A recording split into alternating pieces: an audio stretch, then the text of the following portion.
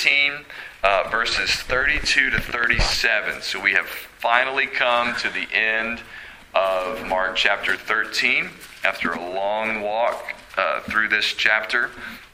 And these verses, just like most of the rest of the chapter, it's not easy to be 100% certain whether they refer to the events of 70 AD when the temple was destroyed, or whether they refer to the return of Christ. I'm sympathetic with the interpretation that says that the whole chapter is about AD 70, but there's a place or two that I think you just can't square with that interpretation. And one of those places is verse 26, right? They will see the Son of Man coming in clouds with great power and glory. But then also this final paragraph, though you could explain it, I think, in a way that relates to AD 70, I think it makes the most sense if it's about the return of Christ. So that's how I'm going to interpret it. Let me read these verses for us, and then we'll walk through them. Beginning in verse 32 says, "But concerning that day or that hour, no one knows, not even the angels in heaven, nor the Son, but only the Father. Be on guard, keep awake, for you do not know when the time will come. It is like a man going on a journey when he leaves home and puts his servants in charge, each with his work, and commands the doorkeeper to stay awake. Therefore stay awake, for you do not know when the master of the house will come, in the evening or at midnight, or when the rooster crows, or in the morning, lest he come suddenly and find you asleep. And what I say to you, I say to all, stay awake." So, it seems to me that with verse 26 and verse 27, we are talking about the return of Christ. And that when we get to verse 32, we're still talking about the return of Christ. And Jesus' main point in verse 32 is hard to miss, right? And that is that nobody except God the Father knows when Jesus is going to return, right? His disciples are not going to know, right? Concerning that day or hour, he says, no one knows. You're not going to know. I cannot tell you the time when I will return. And it's not because, I'm keeping it a secret just from you. It's because nobody knows. He says, not even the angels in heaven know. Well, that's a big deal, because there are some things that we don't know about that we assume the angels know about, right? I mean, the angels get to see God in his heavenly throne room, and angels are sent out to minister to believers, right? Presumably receiving their instructions from God himself. There are some things, therefore, about the spiritual world and probably about God's work in the world that angels know about that you and I don't know about. Now, there are also some things that angels don't know about, right? 1 Peter says that when he's talking about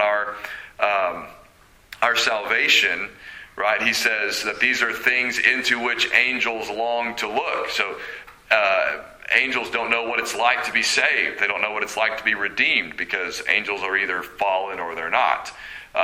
So there are some things, again, that angels know that we don't, but this is not one of them. The angels don't even know when Jesus is going to come back. And he says, nor the Son. So Jesus says about himself, I don't even know. Now, that one's hard to get our mind around how that works, right? But before we talk about that, let me just step back and say, it is baffling to me, absolutely baffling to me, that in the face of such a clear verse, there are people who will say that they know when Jesus is coming back, and other people will listen to them. This does not make any sense to me, right? And I think some people try to get around it by saying, well, Jesus said we don't know the day or the hour, but he didn't say we can't know the year. That's not what he meant, right? That's not how. You're trying to do sort of like an end around what Jesus said. You're trying to find a loophole. That's not what he was saying. He was saying, nobody knows the time. Nobody knows the day. Nobody knows the hour. Nobody knows when it's going to happen. So if somebody tries to tell you that they think they know when Jesus is coming back, that's a good time to stop listening to them, right? Turn off the radio, return the book, find a different church or whatever, because they're not listening to Jesus. And if they're not listening to Jesus, you don't need to listen to them, right? So I don't understand that. But it continues to happen. People continue to listen. But listen to Jesus instead. Jesus says nobody knows. None of us knows. The angels don't know. Jesus says he doesn't even know. Now, how do we, that sort of poses a theological problem, right? How can Jesus, who is God, not know something? Well, let me ask you something. Yeah. Let me interrupt. Sure, no, it's fine. In the garden, this is almost a parallel. And he knew it was going to happen. Right. But he told the disciples, can't you stay awake? You need to stay awake because Right. it's going to happen. Right. I don't know that he knew exactly when it was going to happen. Sure. Like maybe he didn't know the moment when Judas was going to show up with the betrayers, but he knew it was coming. It was coming. Yeah, but maybe he didn't know the exact. Yeah, that would be a similar kind of idea. Yeah. How do we? And the whole thing, right? The whole thing comes down to this mystery, right, of the incarnation. What does it mean for Jesus to be God and man fully at the same time? How do both of those things happen?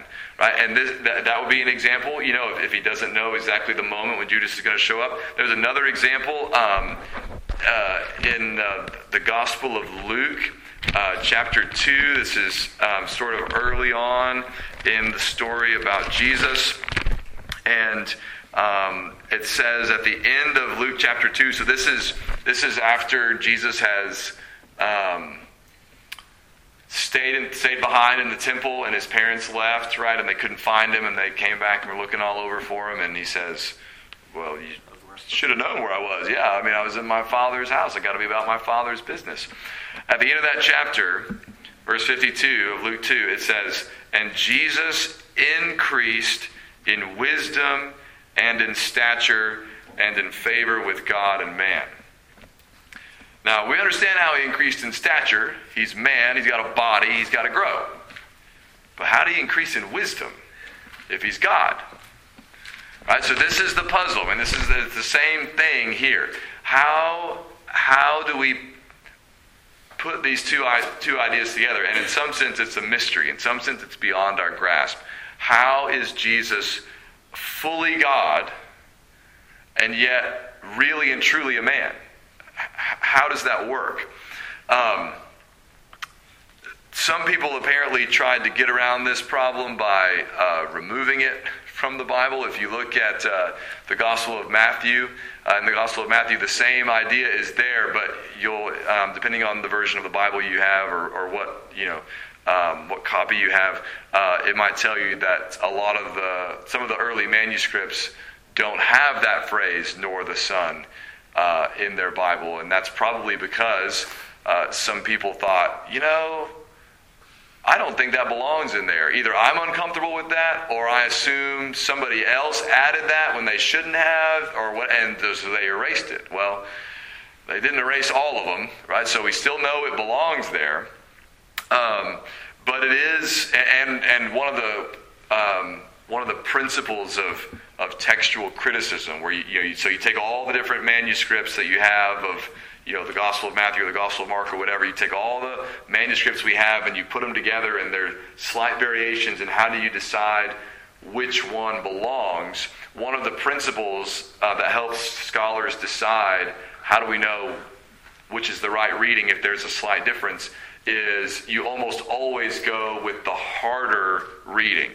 In other words, people were more likely to say, how can Jesus not know that? Erase. Than to say, you know what? Jesus said nobody knows, not even angels. You know what we should do? We should add the idea that Jesus doesn't know. That's super unlikely, right? So we know this belongs here. What do we do with it? Well, whenever you get into seriously deep water like this, the best thing you can do is find somebody smarter than you and tell everybody what they say. So, I'm kind of hoarse tonight, though. Yeah.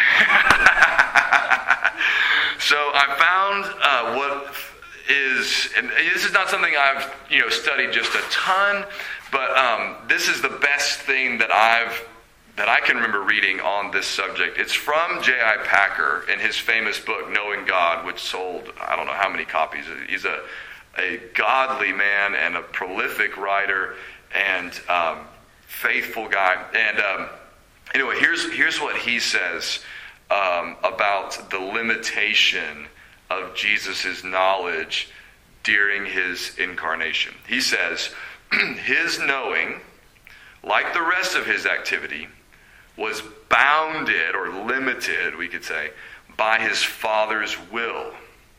And therefore, the reason why he was ignorant of, for instance, the date of his return, was not that he had given up the power to know all things at the incarnation, but that the Father had not willed that he should have this particular piece of knowledge while on earth prior to his passion, that is, prior to his death. Jesus' limitation of knowledge is to be explained not in terms of the mode of the incarnation, but with reference to the will of the Father for the Son while on earth. Right? So what he's saying is one of the ways we try to explain this is to say, well, when Jesus became man, he must have just sort of carte blanche given up certain of his divine attributes. So he doesn't have omniscience anymore. He doesn't have this. He sort of gave those up. And I think what Packer's saying is, that's not the best way to understand it. It's not that Jesus has given away his incarnation. I mean, I think we can find places in the Bible where Jesus seems to know things that you wouldn't expect him to know if he was merely a man. Right? And certainly he can do things that only God can do, right?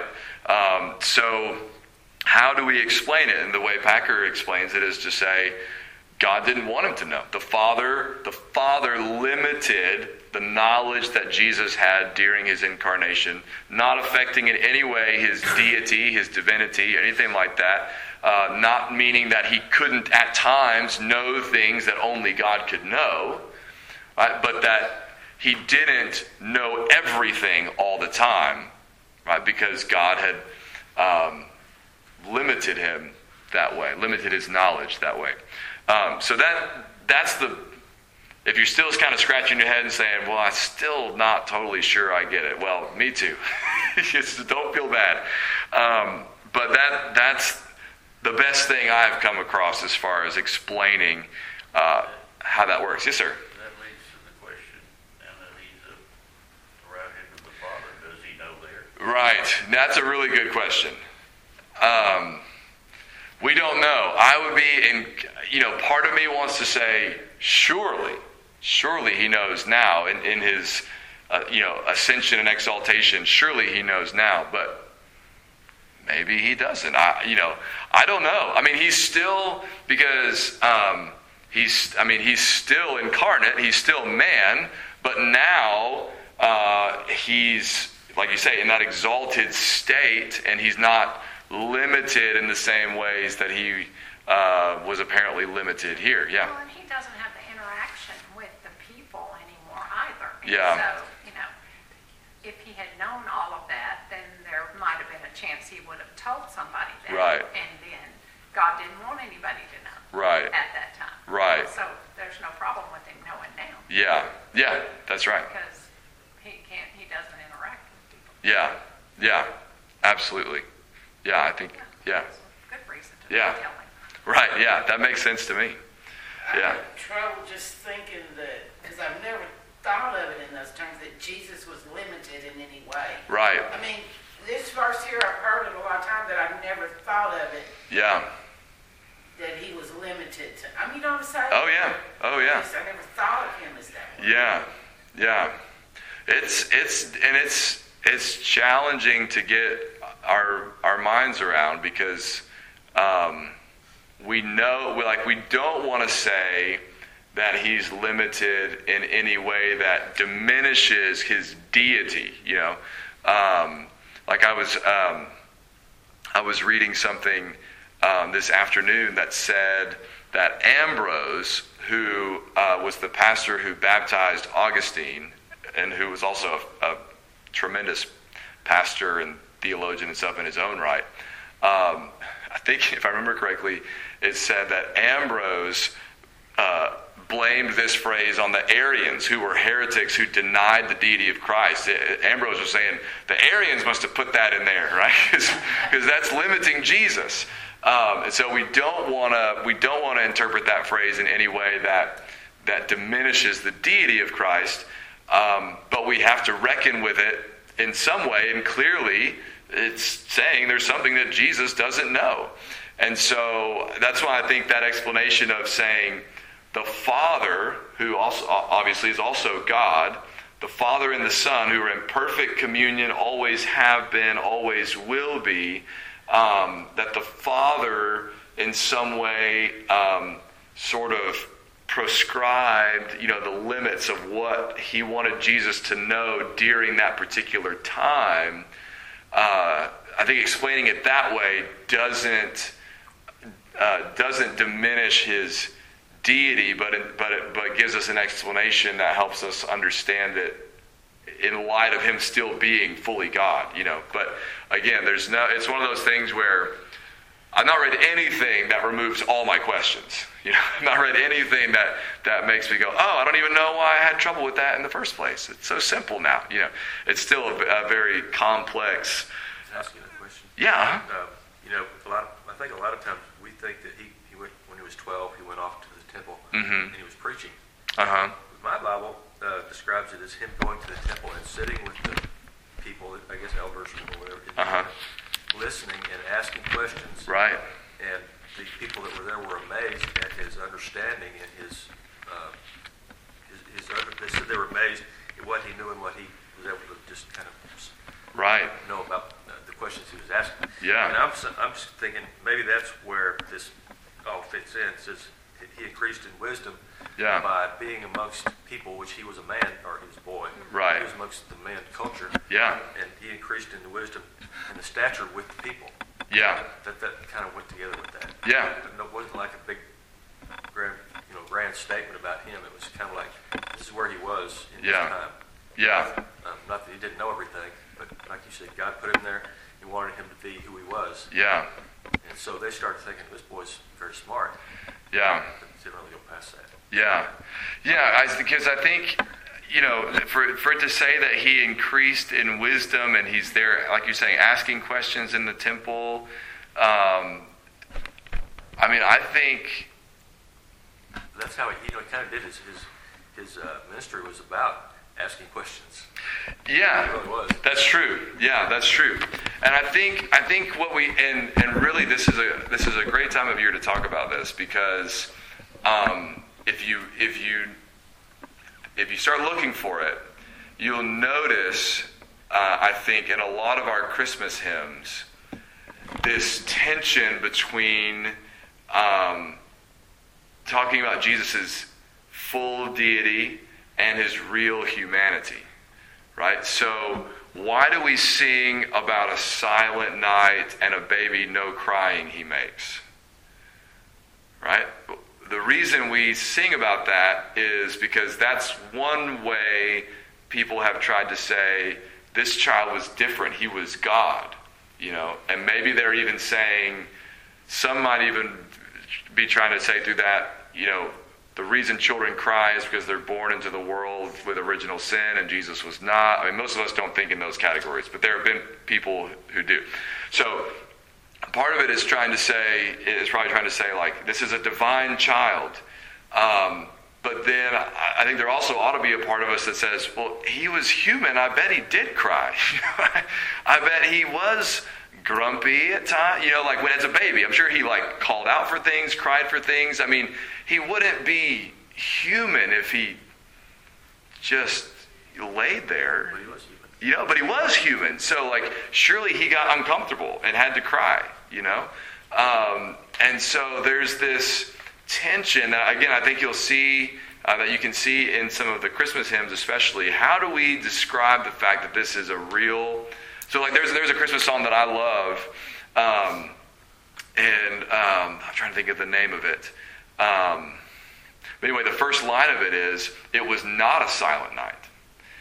And the point of that song is to say, this was a very human experience, right? Mary's delivery of this baby was like, just in most ways, like every other delivery of a baby, and yet there's this beautiful line in it where it says, the baby in her womb. It's talking about how, Mary, I think, was afraid and all this stuff.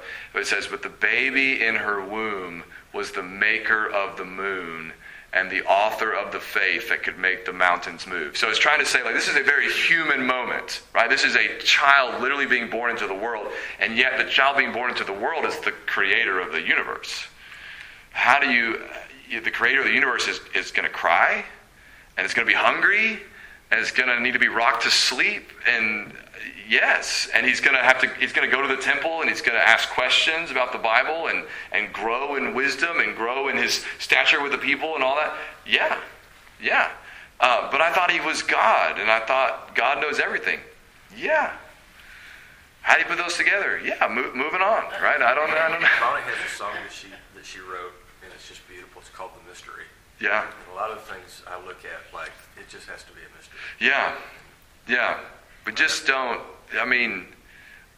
don't know how to get our brains around something like that that's unlike everything else that we know. And it's totally outside of our experience. Well, even another moment is like when he's 30 and his ministry begins, and Mary's going, do something. Right. About this, there's no wine. Right. And you almost get the feeling that he doesn't even know that that's the moment his ministry starts. Yeah. Until she calls him out. And I don't know. It's almost like he has moments like we have where...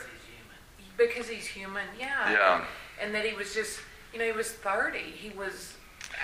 If we have the chronology right, he was 30 and he's already in this other profession. Yeah. And he's but he's grown in wisdom and knowledge, and that's not, if Mary had the baby at 13 or 14 or whatever. Right. It's just so, you do get the feeling that we see dimly, and maybe he saw dimly. Yeah. Sometimes because he's not allowed to even see. Yeah. Which is kind of nice in his humanness that he didn't have all of that knowledge too. Yeah, sure. I just wanted to turn around. It makes him relatable to us. And don't you think it's partly the Lord had a hedge of protection around him? Sure. He was fully human. Yeah. The Lord protected him from a lot of maybe so. Of things in this world. Yeah. Because he had a purpose. Right. Yeah. And in the wedding scene that you're talking about, if I remember correctly, it seems like he says, "It's not my time yet," but then he does it anyway. So sometimes I feel like we have this sort of rigid view of how Jesus' ministry and Jesus' relationship with the Father were supposed to work out, and it wasn't. There was a humanness to it that we don't often think about, and people all throughout the history of the church have struggled with this, and we tend to swing from one side to the other, and overemphasize one or the other at different points in history, and so the challenge is just to try to keep them both together, and not rule out one or the other, or so emphasize one that you almost negate the other one. But thinking about those things helps you go back through some of those stories, and it gives you sort of a different lens. But like Hebrews says that Jesus suffered when he was tempted. And if you overemphasize the deity of Christ, then you say, no, he couldn't have suffered when he was tempted. I mean, he's God. What would temptation have to? What would temptation have to do with him? He'd just brush it off like Superman brushes off bullets. This is no big deal. But that's not what the Bible says. The Bible says he suffered when he was tempted, meaning it was hard. Right? It was a struggle. You see this in the garden, right? When he's praying, asking for this cup to pass from him. He's not like, well, I'm God. If you want me to die on the cross, no big deal. I can handle it. That's not at all how he's approaching it. He's begging for a different plan if there's another option. It's a very human thing to do, right? So, anyway, yeah, so it's a mystery, right? And like I said, it's a good time of year to be thinking about that mystery because that's what we're remembering. That's what we're celebrating. What does it mean that God became man? And we'll never exhaust that, obviously. But anyway, okay. So that's the first main point, right? Is that no one knows except the Father, and it's important to say the Father does know, right? So there is a time. There is a plan. There is an appointed hour of Christ's return, and God knows what it is. God's always known what it was going to be, and so there's no uncertainty on God's part about when this is going to take place. But we don't get to know about it ahead of time, which is good, right? Because if you were back in school, right, and your teacher said, you can take notes or not. I'm not going to give you a test until the very end of the semester. But what are your students? What are you going to do as a student for the first 6, 7, 8, 9 weeks? Shoot, he's not going to test me. He's not going to quiz me. Why do I bother taking notes and studying and all that? And then you're going to try to cram at the end and catch up with all the stuff that you missed. But if your teacher says, every week we're going to have a quiz, right? Some weeks we might have 2. Might have a pop quiz one day. So just word to the wise, probably a good idea to take notes and keep up with what we're talking about. Then you're going to be vigilant, right?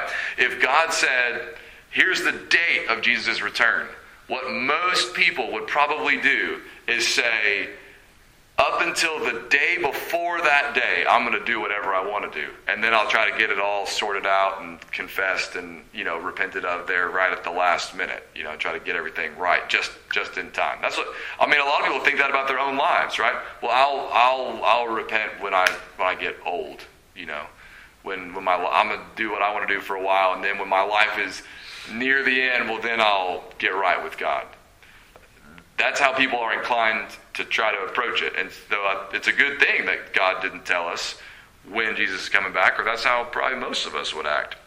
So instead, because we don't know, Jesus' next point, and this is all of verses 33 to 36, is just all different ways of saying the same thing, is you need to be ready all the time. Because you don't know when I'm going to return, you need to be ready all the time. So he says, be on guard, keep awake, because you do not know when the time will come. And then he gives us an illustration. It is like a man going on a journey when he leaves home and puts his servants in charge, each with his work, and commands the doorkeeper to stay awake. Therefore stay awake, for you do not know when the master of the house will come, in the evening or at midnight or when the rooster crows or in the morning, lest he comes suddenly and find you asleep. In other words, if the master of the house leaves and says to the guy who keeps the door, I don't know when I'm coming home, you make sure you're awake when I get here. His job is not to go lay down on the couch and hope he wakes up just before the master gets back so he doesn't know that he's been sleeping all night. His job is to stay awake so that whenever his master comes home, he's ready to open the door. In other words, he's supposed to do his job all the way up until the time that his master returns. That's Jesus' point for us. Obviously not that we should literally stay awake until Jesus comes back. That's impossible, and that's not his point. His point is, you be doing what I've called you to do until I return. Don't go, nodding off, falling asleep on the job, doing stuff you're not supposed to be doing because you think, I won't know because I'm not coming back. You do what I told you to do and be doing what I told you to do until I return. Right? That's why he says at the very end, verse 37, and what I say to you, I say to all, not just his disciples, but to everyone, stay awake. It doesn't mean, right? It doesn't mean go, sell all your possessions and rent an RV and go find you a hill and stare at the sky until you see the signs of Jesus' return. Right? And don't go to sleep. Keep watching. That's not what he means. What he means is, I've given you a job. I told you to preach the gospel. I told you to love each other. I told you to build churches. I told you to or make disciples. Or whatever. I told you to do all these things. Right? You've got plenty of stuff to do. And you got a lot of stuff that you're going to be tempted to do that you're not supposed to do. What I'm telling you is, do the things I gave you to do. Be vigilant, be faithful until I return, so that when I come back, I find you where you're supposed to be, doing the job that I left you with. And that's the goal, right? So gathering together on Sunday to study the Word, that's part of staying awake. Right? Being people who pray, being people who read the Bible, being people who love each other, who tell other people about Jesus, who try to teach and train your kids and your grandkids, and who go to work and provide for their families, and all that stuff that the Bible says that we're supposed to do. That's part of the normal, regular Christian life. That's the stuff Jesus is encouraging us to do here. It's not anything radical. Right? It's normal. Just do what I called you to do and be doing that when I come back. That's the way that you show that you're ready. So